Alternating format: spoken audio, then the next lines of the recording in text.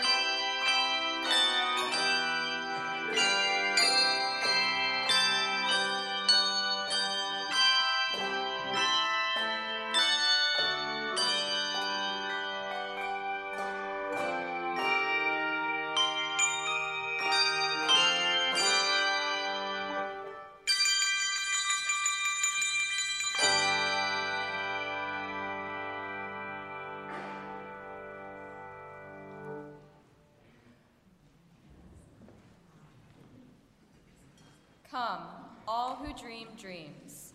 Let us dream together. Come, all who see visions. Let us envision God's kingdom on earth. Come, old and young. Let us seek God together. Come, all people. Let us worship God.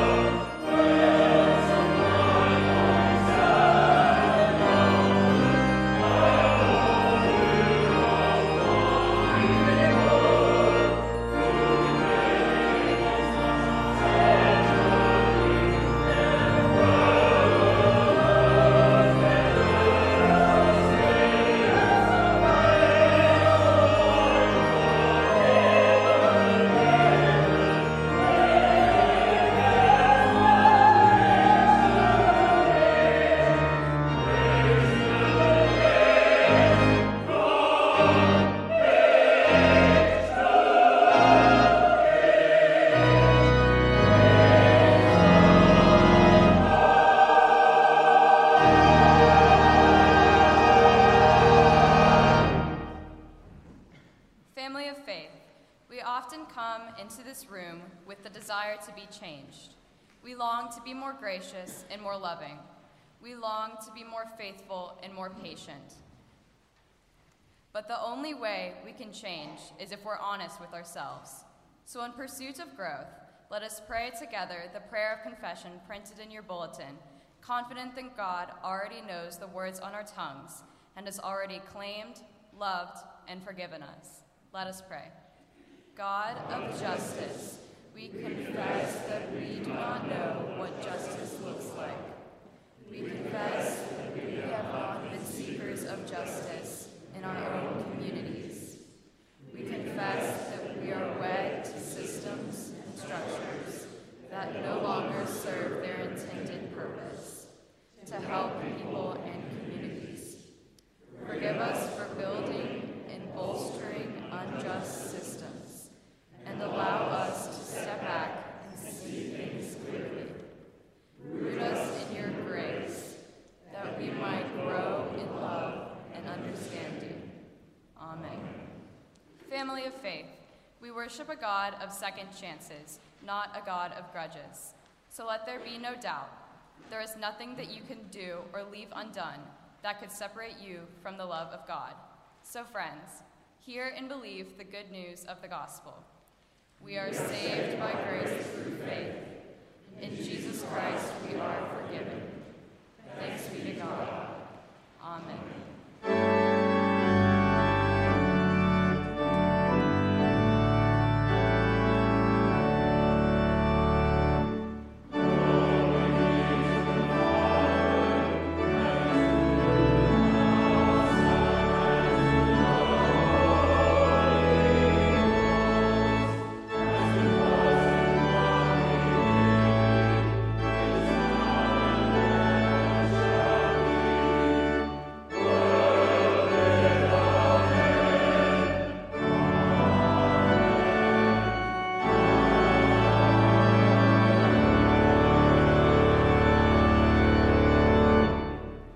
Please be seated.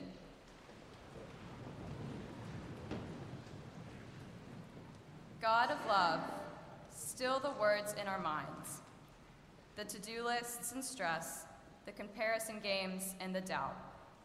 Silence the words in our heart that tell us that we aren't good enough, smart enough, rich enough, or pretty enough. Drown out every voice but your own and speak to us today, for we are craving good news. We are desperate for your contagious love. So still our minds, move in this text. With gratitude we pray.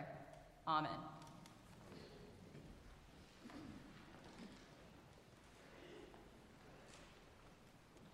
I was on an airplane this week, flying back to Dallas on Wednesday afternoon after being away on study leave.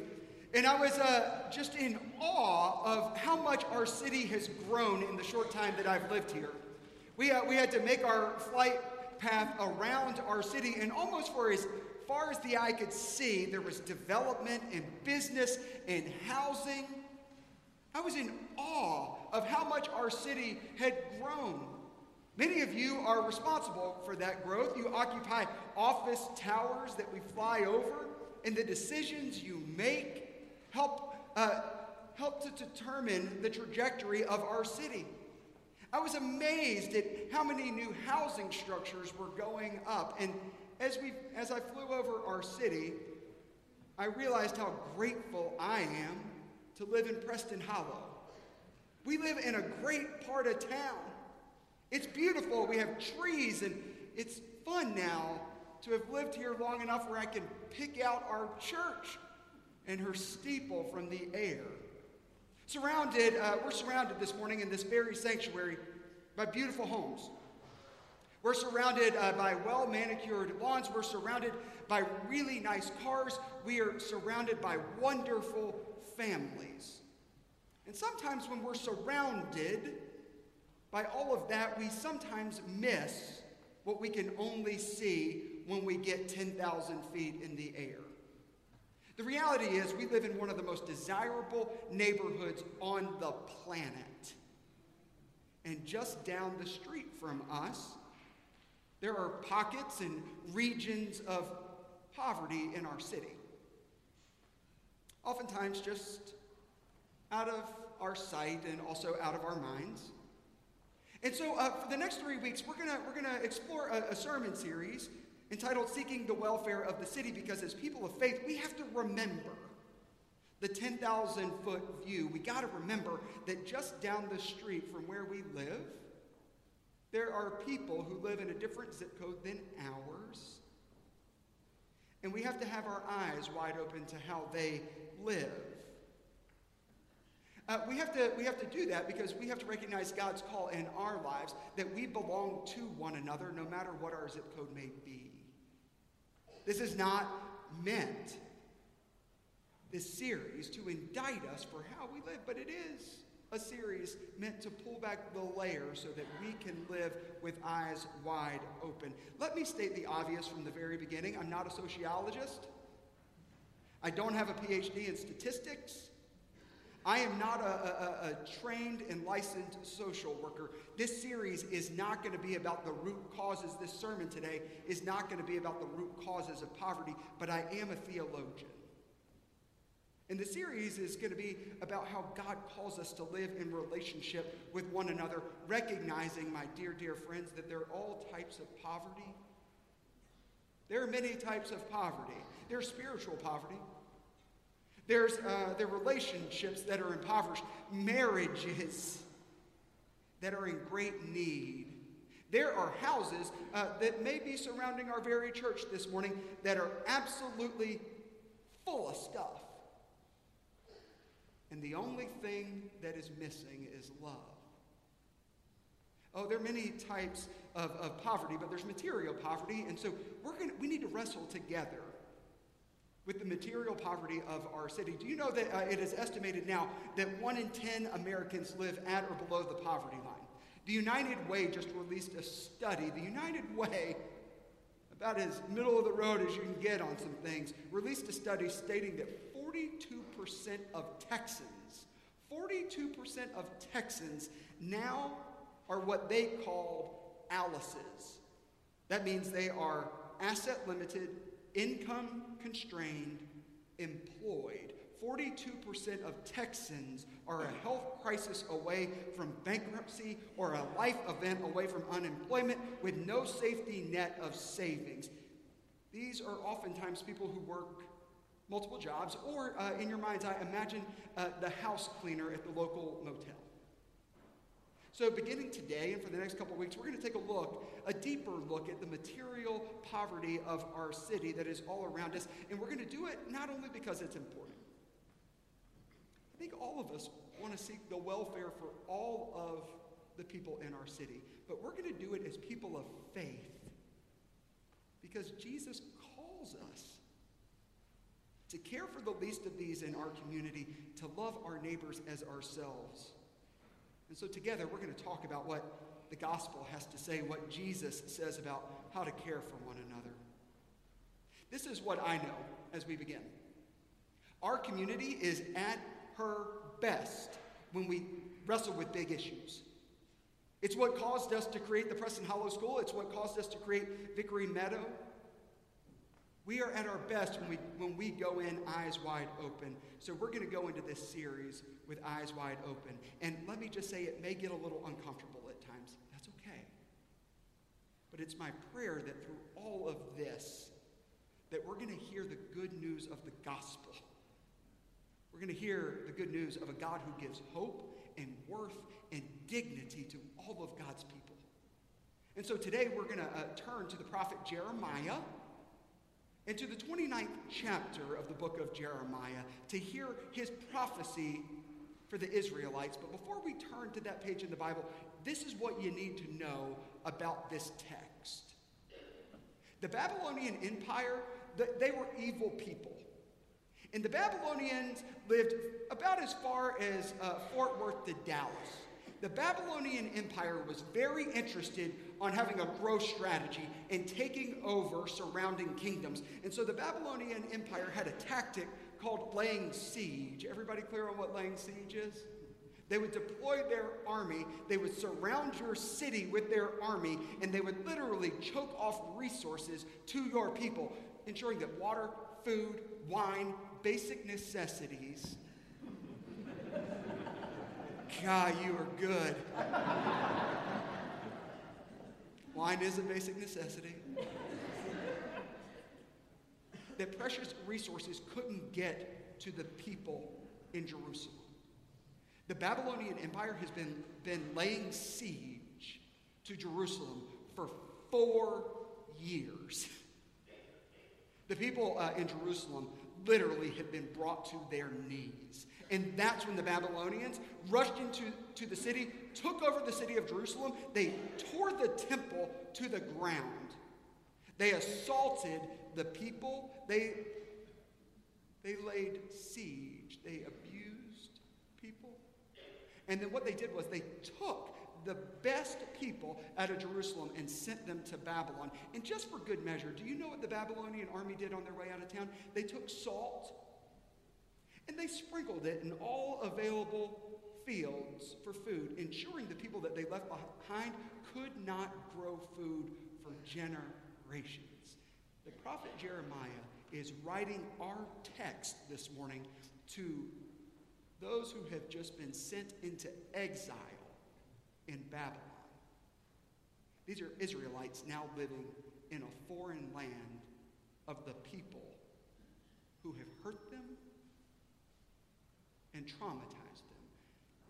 So with those eyes, with those ears, with that mind, let us hear the word of God this morning. Listen, because this word may just change our lives. It may just change the way we live. It may just change our city. Thus says the Lord of hosts, the God of Israel, to all the exiles whom I have sent into exile from Jerusalem to Babylon, build houses and live in them. Plant gardens and eat what they produce. Take wives and have sons and daughters. Take wives for your sons and give your daughters in marriage that they may bear sons and daughters. Multiply there and do not decrease, but seek the welfare of the city where I have sent you into exile, and pray to the Lord on its behalf, for in its welfare you will find your welfare. Friends, this is the word of our Lord. Thanks be to God. Let us pray. Remind us, O God, that you hover here. Remind us that you hover here just as you hovered over the waters of creation. Remind us that you hover over the chaos that is our lives and our world, and remind us that it was through your word that you created order out of chaos.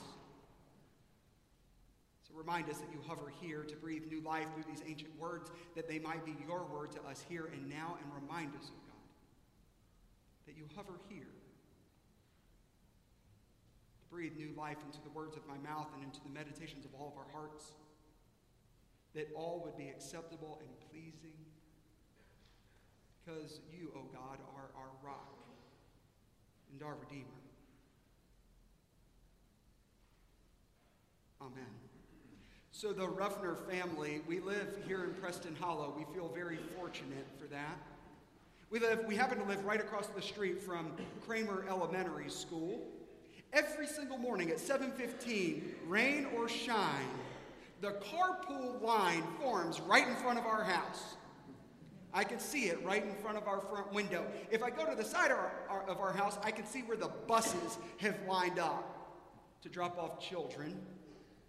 I imagine every morning that I see that carpool line form right in front of my house, I imagine that this scene happens at every public school in North Dallas. I see her, there she is, a little girl. She hops right out of a luxury SUV. She looks well rested. She runs right into the school. I imagine that she slept in her own bed that night. I imagine that she sat down and had a nourishing breakfast that morning. She's got her monogrammed backpack on. I imagine that her homework is in that backpack, and that she sat down the night before with her mom and with her dad to complete that homework. She looks ready to go, set for a full day at school, and she better be ready because it's going to be a full day, not just at school, but after school is out, she's going to run out and jump back into that SUV, and she's got an afternoon full of extracurriculars.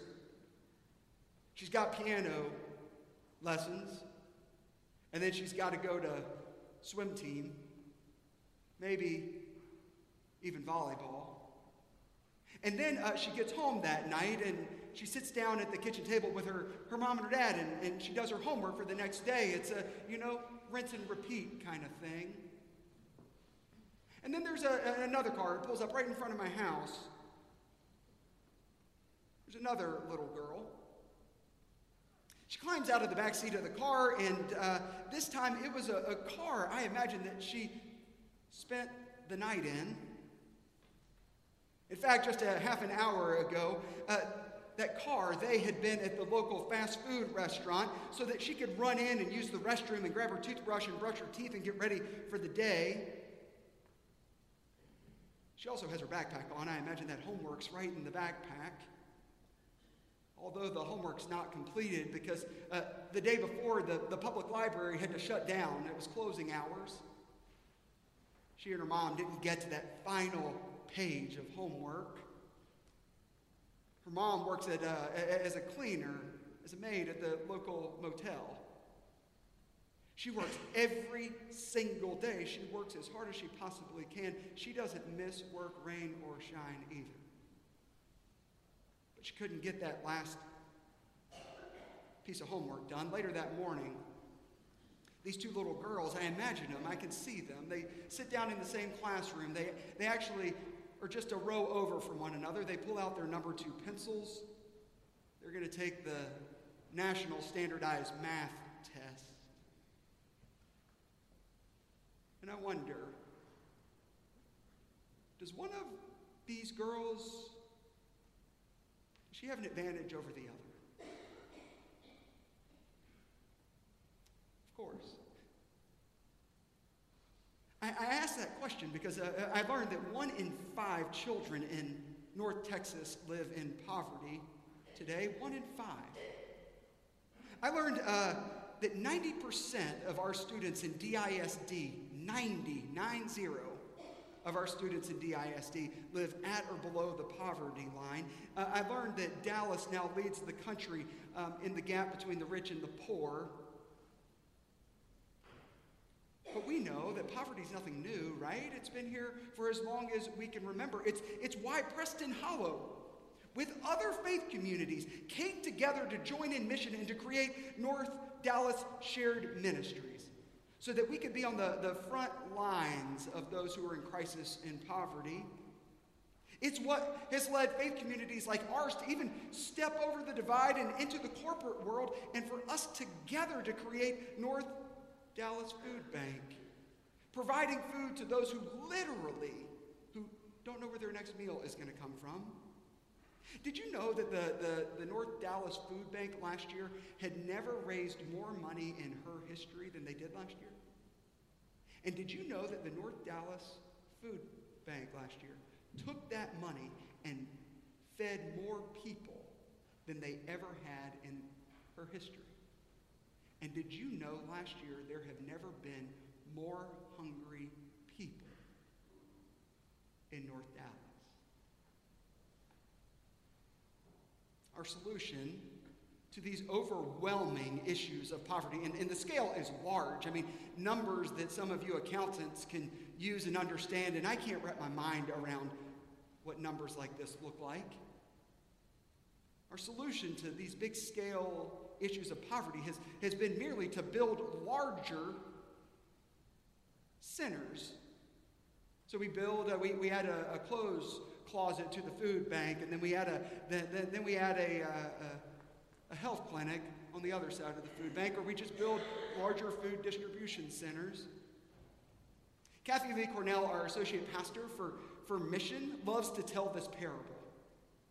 She loves to tell the parable of the husband and wife who sneak out of the city on a Friday afternoon. They're going to go camping. They get to their campsite. They set up camp. They get their tent set right there by the river. They get their fire going. Everything is wonderful. They roast marshmallows before they go to bed, and they wake up in the morning, and the wife walks out. It's right by the river, and she can see right there in the river there's a child floating downstream. The woman jumps, like all of us would, right into the river and grabs that child, brings the child back to their camp, dries that child, makes sure the child is fed. And they said, we're a long way from home, but we will make sure that we get you back. The next morning, they wake up. It's the husband's turn to get out of the tent first. He sees another child floating downstream. He does exactly what you and I would do. He jumps right in the river, pulls the child out. They get the child dried off and fed. This happens 5 nights in a row. And the wife has the good sense. And the wives always have the good sense. On day 6, to ask this question: where are all these children coming from? We gotta spend day 6 hiking up, and we gotta get upstream and figure out where these kids are falling in. Y'all, we have to get upstream on the issues that are contributing to poverty in our city. We need bigger, and let me also say, better and smarter solutions that are facing our town. What we have been doing, it's not been working. And I think that we can all agree on that. I just talked to a church member who was here at 9:30. He chaired the food bank. And every year, he said the statistics overwhelmed them. We got to get upstream, not only to address these issues. I'm type A. I want to solve these problems because they're problems, but we miss the point if we approach it this way. We got to get upstream because we got to recognize that we are like the couple that was camping. And the children floating down these streams belong to us. That there are lives that are on the other side of these statistics. There are children, 1 in 5 children in North Dallas live in poverty. There are children on the other side of those numbers. We have to recognize that those children belong to us. That these are our sons and daughters who are suffering. These are what Jesus would call the least of these. So the prophet Jeremiah in our passage this morning is speaking to the Israelites. And like we've already covered, they're in exile because their land has been totally taken over. They've been utterly traumatized. They are hurting and they are broken and in their moment of greatest vulnerability. Their greatest temptation is our temptation. It was to turn inward and to protect their fellow Israelites in this foreign land, to keep their families close, to not trust anyone, to look out for only themselves. After all, they're in Babylon. They're in the very land of the people who took them over. Why should they care about those people? Why should they do anything productive to support that land? But the prophet Jeremiah implores them to do something absolutely radical. When we understand that they are in the land of their oppressors, we come to hear the power of this text, that in their greatest moment of vulnerability, that they are called by Jeremiah not to look inward, but to begin looking outward, because their well-being, the prophet Jeremiah says, is wrapped up in the well-being of all of God's people. Jeremiah was trying to teach them that they aren't merely trying to take care of others at the expense of themselves, but rather, as a community, that we are all better when all people are doing okay. Don't close yourself off. Open yourselves up to the well-being of all God's people. So if Jeremiah is teaching the Israelites who are now in exile, in their greatest moment of vulnerability, to look outward, it begs the question, doesn't it? It begs the question, what should we do in our moments of perceived strength? I was flying into Dallas, and I've been in enough of your offices now where I fly in over the city, and I think, that's where so-and-so works. They got a great food court in that building. Do you know who works in that building? It changed the entire way that Dallas grew over here. Some of the greatest minds in our city, some of the greatest leaders in our city sit staring at me this morning. And you belong to a church because of your generosity. Let's get real clear on this. Because of your generosity that gives over $1 million a year in mission. $600,000 of that is budgeted mission. The rest is in kind. It begs the question of leaders, and you are a leader, even if you're sitting there going, all I do is teach kids. Really? That's all? Sounds like a leader to me. The question before us is, what is God calling us to do in our moments of perceived strength? You have some of the greatest minds in our city. You have some of the greatest connections in our city. Surely we can do better than what these statistics tell us. I continue to be inspired by what one Presbyterian did. The way that he transformed, the way that he saw the world, and how he addressed poverty in his own city, and how he invested in his life. And let me say this, he was a retired person. All of you folks who are retired or staring retirement in the face, let me say you may be the greatest gift to the world because you have a lifetime of experience, and it takes you 10 minutes to do what it takes us young folks 45 minutes to do because you've seen it and done it before. This guy's retired.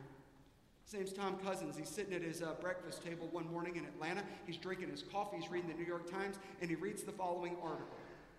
80% of the prison population in New York City can be traced back to 5 boroughs in New York. This was long before the whole fake news thing, so he picked up his telephone and he called the weekend editor of the New York Times, and he said, "I just read the most incredible article in your newspaper this Saturday morning, and I'm calling to tell you you got to have it wrong because that just can't be. 80% of the prison population can't be traced back to 5 boroughs in New York City." And the editor, the weekend editor, said, "What's your name?"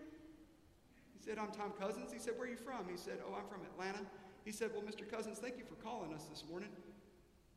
Not only is that true, I suspect if you called the police chief down in Atlanta, it might be true there as well." Tom Cousins hung up the phone, called the police chief in Atlanta. He said, "I've just read the most incredible article this morning. It said 80% of the prison population in New York can be traced back to 5 boroughs. I didn't think that was true. They told me to call you." And he said, "Yeah, Tom, we can trace 80% of the prison population to 4.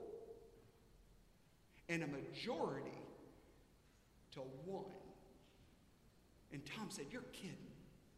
He said, "No." He said, "Well, where's that one?" He said, "The Eastlake neighborhood." Tom said, "Where?" He said, "The Eastlake neighborhood, Eastlake Meadows." Tom said, "I got to go see that." And the police chief said, "With all due respect, you're not going there." And Tom said, "Why wouldn't I go there?" He said, "Mr. Cousins, I think you need to understand that our officers have stopped patrolling that neighborhood. They don't go in anymore. They call it Little Vietnam. There's a $300 million drug trade that comes through there, and it is beyond hope." Tom said, "I'll meet you in Vietnam." Tom Cousins got in his car from North Atlanta, and he drove to Eastlake, and the police chief was in his car waiting on him. Tom got out of the car. He began to walk the streets, and there was trash everywhere. There were kids everywhere. And Tom noticed this woman.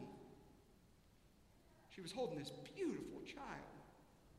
And so he walked over. He said, "Hey, my name's Tom. What's the name of your child?" And she said, "Oh, this baby?" And he said, yeah, "What's the name of your child?" She goes, oh, this is not my baby." And Tom said, "Well, who is it?" She said, "Oh, this is my grandbaby." And Tom said, "I don't want to offend you, but can I ask you a question, and I hope it doesn't offend. Would you mind sharing with me how old you are?" And she said, "Not at all. I'm 29.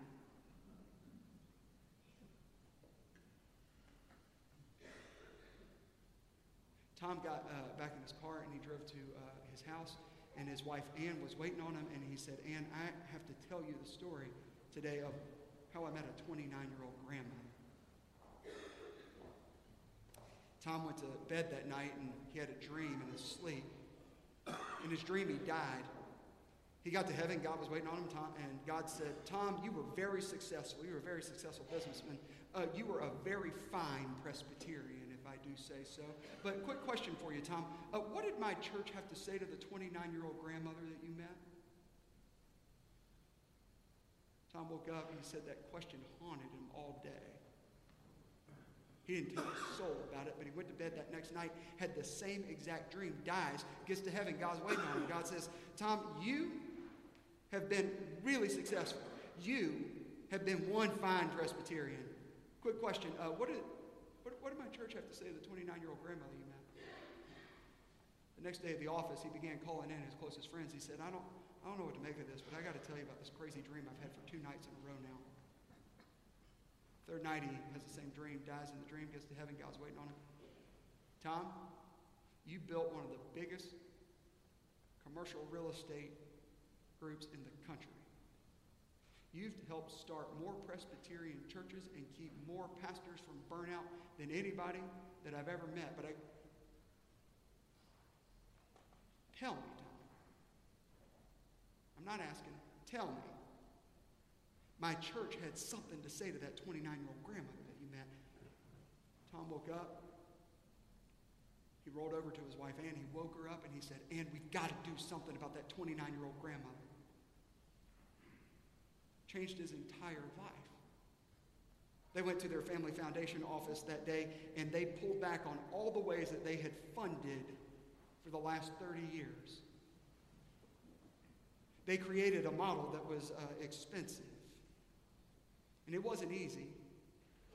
They had to build relationships. Mr. Cousins started going to community meetings right inside where a $300 million drug trade was happening. It wasn't cheap. But he began with the question, how do we care for the 29-year-old grandmother? And here's the miracle of that visit. I'll never forget the first time he told me that story, and all I could think about was the money. I said, Tom, that must have cost you a fortune. I said, I mean, you have more money than God, because God doesn't really care that much about money, but it cost you everything. How much money have you invested in that, by the way? You know what he said? He said, you've missed the entire point.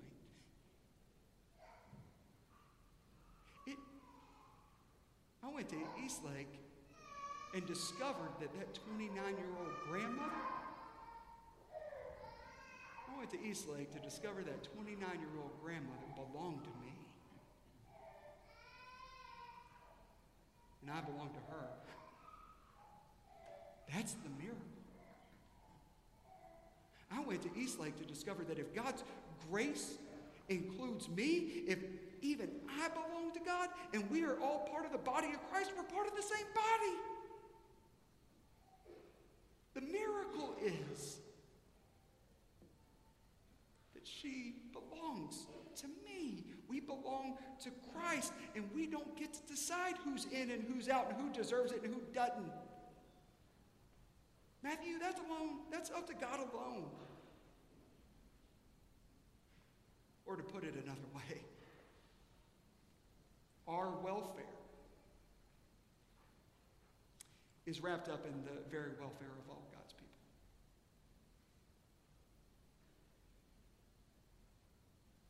It's like Tom Cousins had the experience of Thomas Merton that day that he was standing on the street in Louisville, Kentucky.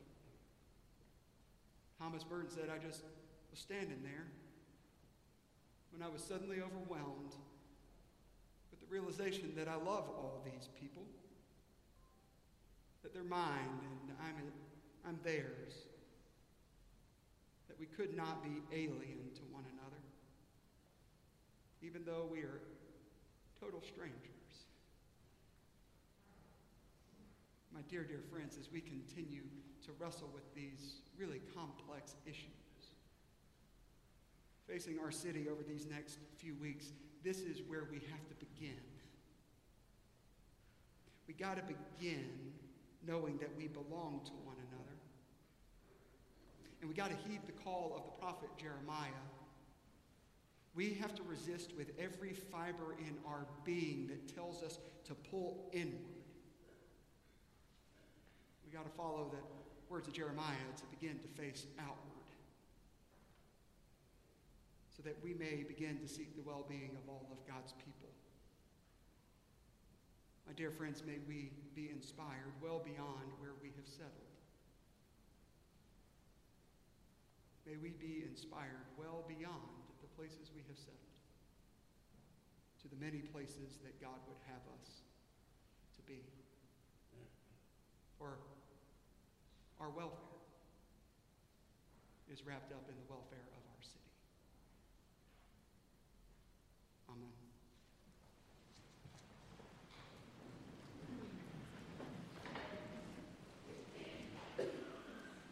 Having heard the word read and proclaimed, let us rise in body or in spirit and join in affirming our faith using words from the Confession of Belhar. We believe that God has entrusted the church with the message of reconciliation in and through Jesus Christ, church is called to be the salt of the earth and the light of the world, that the church is called blessed because it is a peacemaker. Therefore, we reject any doctrine which in such a situation sanctions in the name of the gospel or of the will of God the forced separation of people on the grounds of race and color, and thereby in advance obstructs and weakens the ministry and experience of reconciliation in Christ. And now let us sing together verses 1 and 4 of our middle hymn.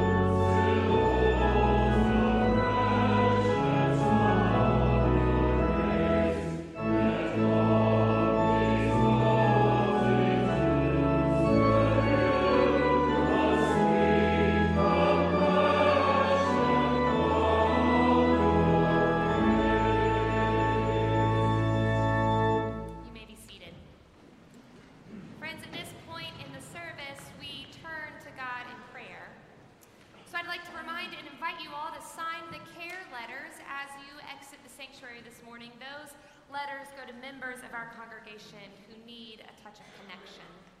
I also want to share with you some joys and concerns. Today, we remember and pray with and for several people who were hospitalized in the last week. Sandy Stout, Joe Roach, Susan McDaniel, Jim Finley, and Pat Gibson. We pray for their quick recovery and healing. In joy, we also pray for Tyson and Jenna Ross, who just had a baby girl, Lucy Kate Ross, and for the grandparents, Cynthia and Kevin Green. We also pray in joy and gratitude for the several members of our community who took off time from work and away from their family to go on the racial justice pilgrimage. They returned to Dallas this afternoon, and we are grateful for their commitment to this church. Friends, with all that in mind, let us turn to God in prayer.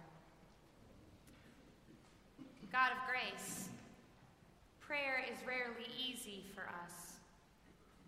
We fold our hands and bow our heads, but it is rarely easy for us. We close our eyes and try to listen, but the world is noisy. It is rarely easy for us. Fortunately, you know that. And you meet us in this liminal space, ready to receive what fractured parts of ourselves we can give. For no matter how often we lose our way, you always welcome us home. So God of new beginnings, today we pray for your world, for the creation that is suffering under our control, for the nations breaking under war and violence, and for the thousands without access to clean water. And today we pray for our nation, for our leaders, that they might lead with integrity, for our children, that they might know peace, and for the poor, that they might know change. And today we pray for our city, for the forgotten street corners and overlooked corner stores, for the children that know gang violence and hunger instead of Sesame Street and playdates, and for the thousands that struggle to keep a roof over their head. And today we pray for this church, May these pews feel like a safe place to land. And may these hallways overflow with connections, conversations, and contagious joy. And may the doors back into the world always look like an invitation to serve.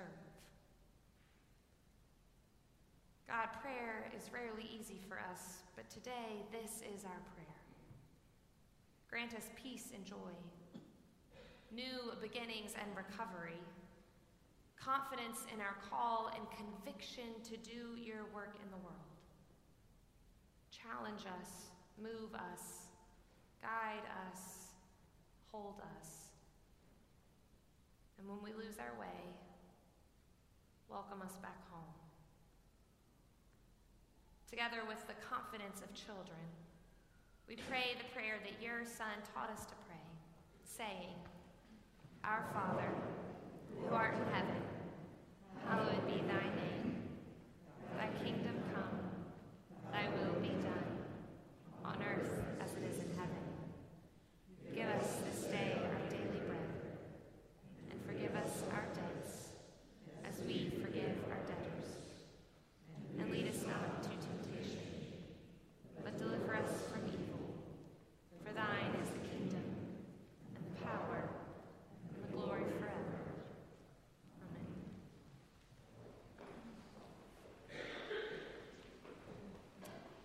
Family of faith, we are called to seek the welfare of the city, and that most certainly includes the welfare of survivors of domestic violence. This month, our Every Dollar Counts offering will support the ministry of Genesis Women's Shelter, where $30 can provide a warm meal and a night in the shelter. $130 can provide 10 counseling sessions, and $1,000 can cover the cost of a 6-week stay. Your dollars are not insignificant, so may we give with open and gracious hearts for the welfare of our city and for the coming of God's promised day. Let us give.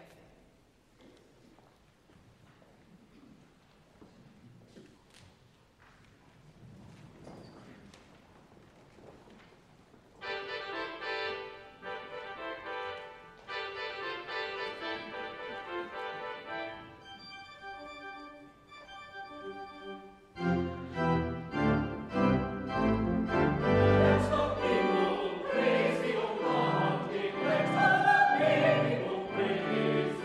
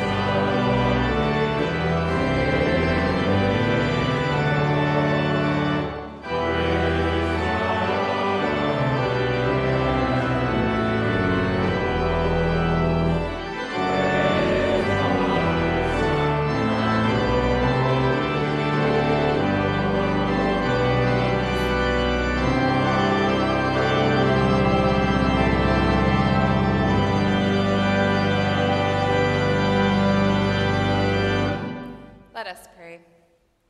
God, for all the gifts you have given us, we give you thanks. You have given us everything we have.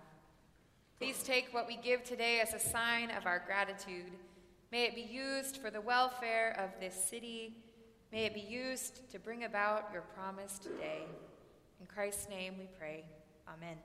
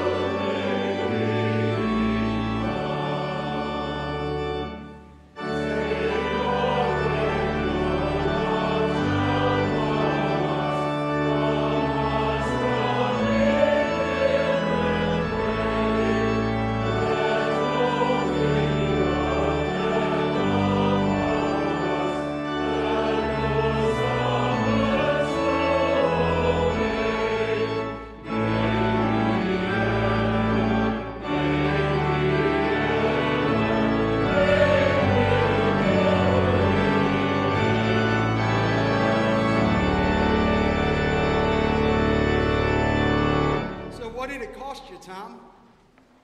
Wrong question, Matthew. Did you live your whole life as though you belonged to one another? That's the question. So, my dear friends, as we go forth from this hour of worship to be the church in the world, may we go trusting all belong to God and to live like we belong to one another. And as we do, may God give us the grace never to sell ourselves short. Grace to risk something big for something good.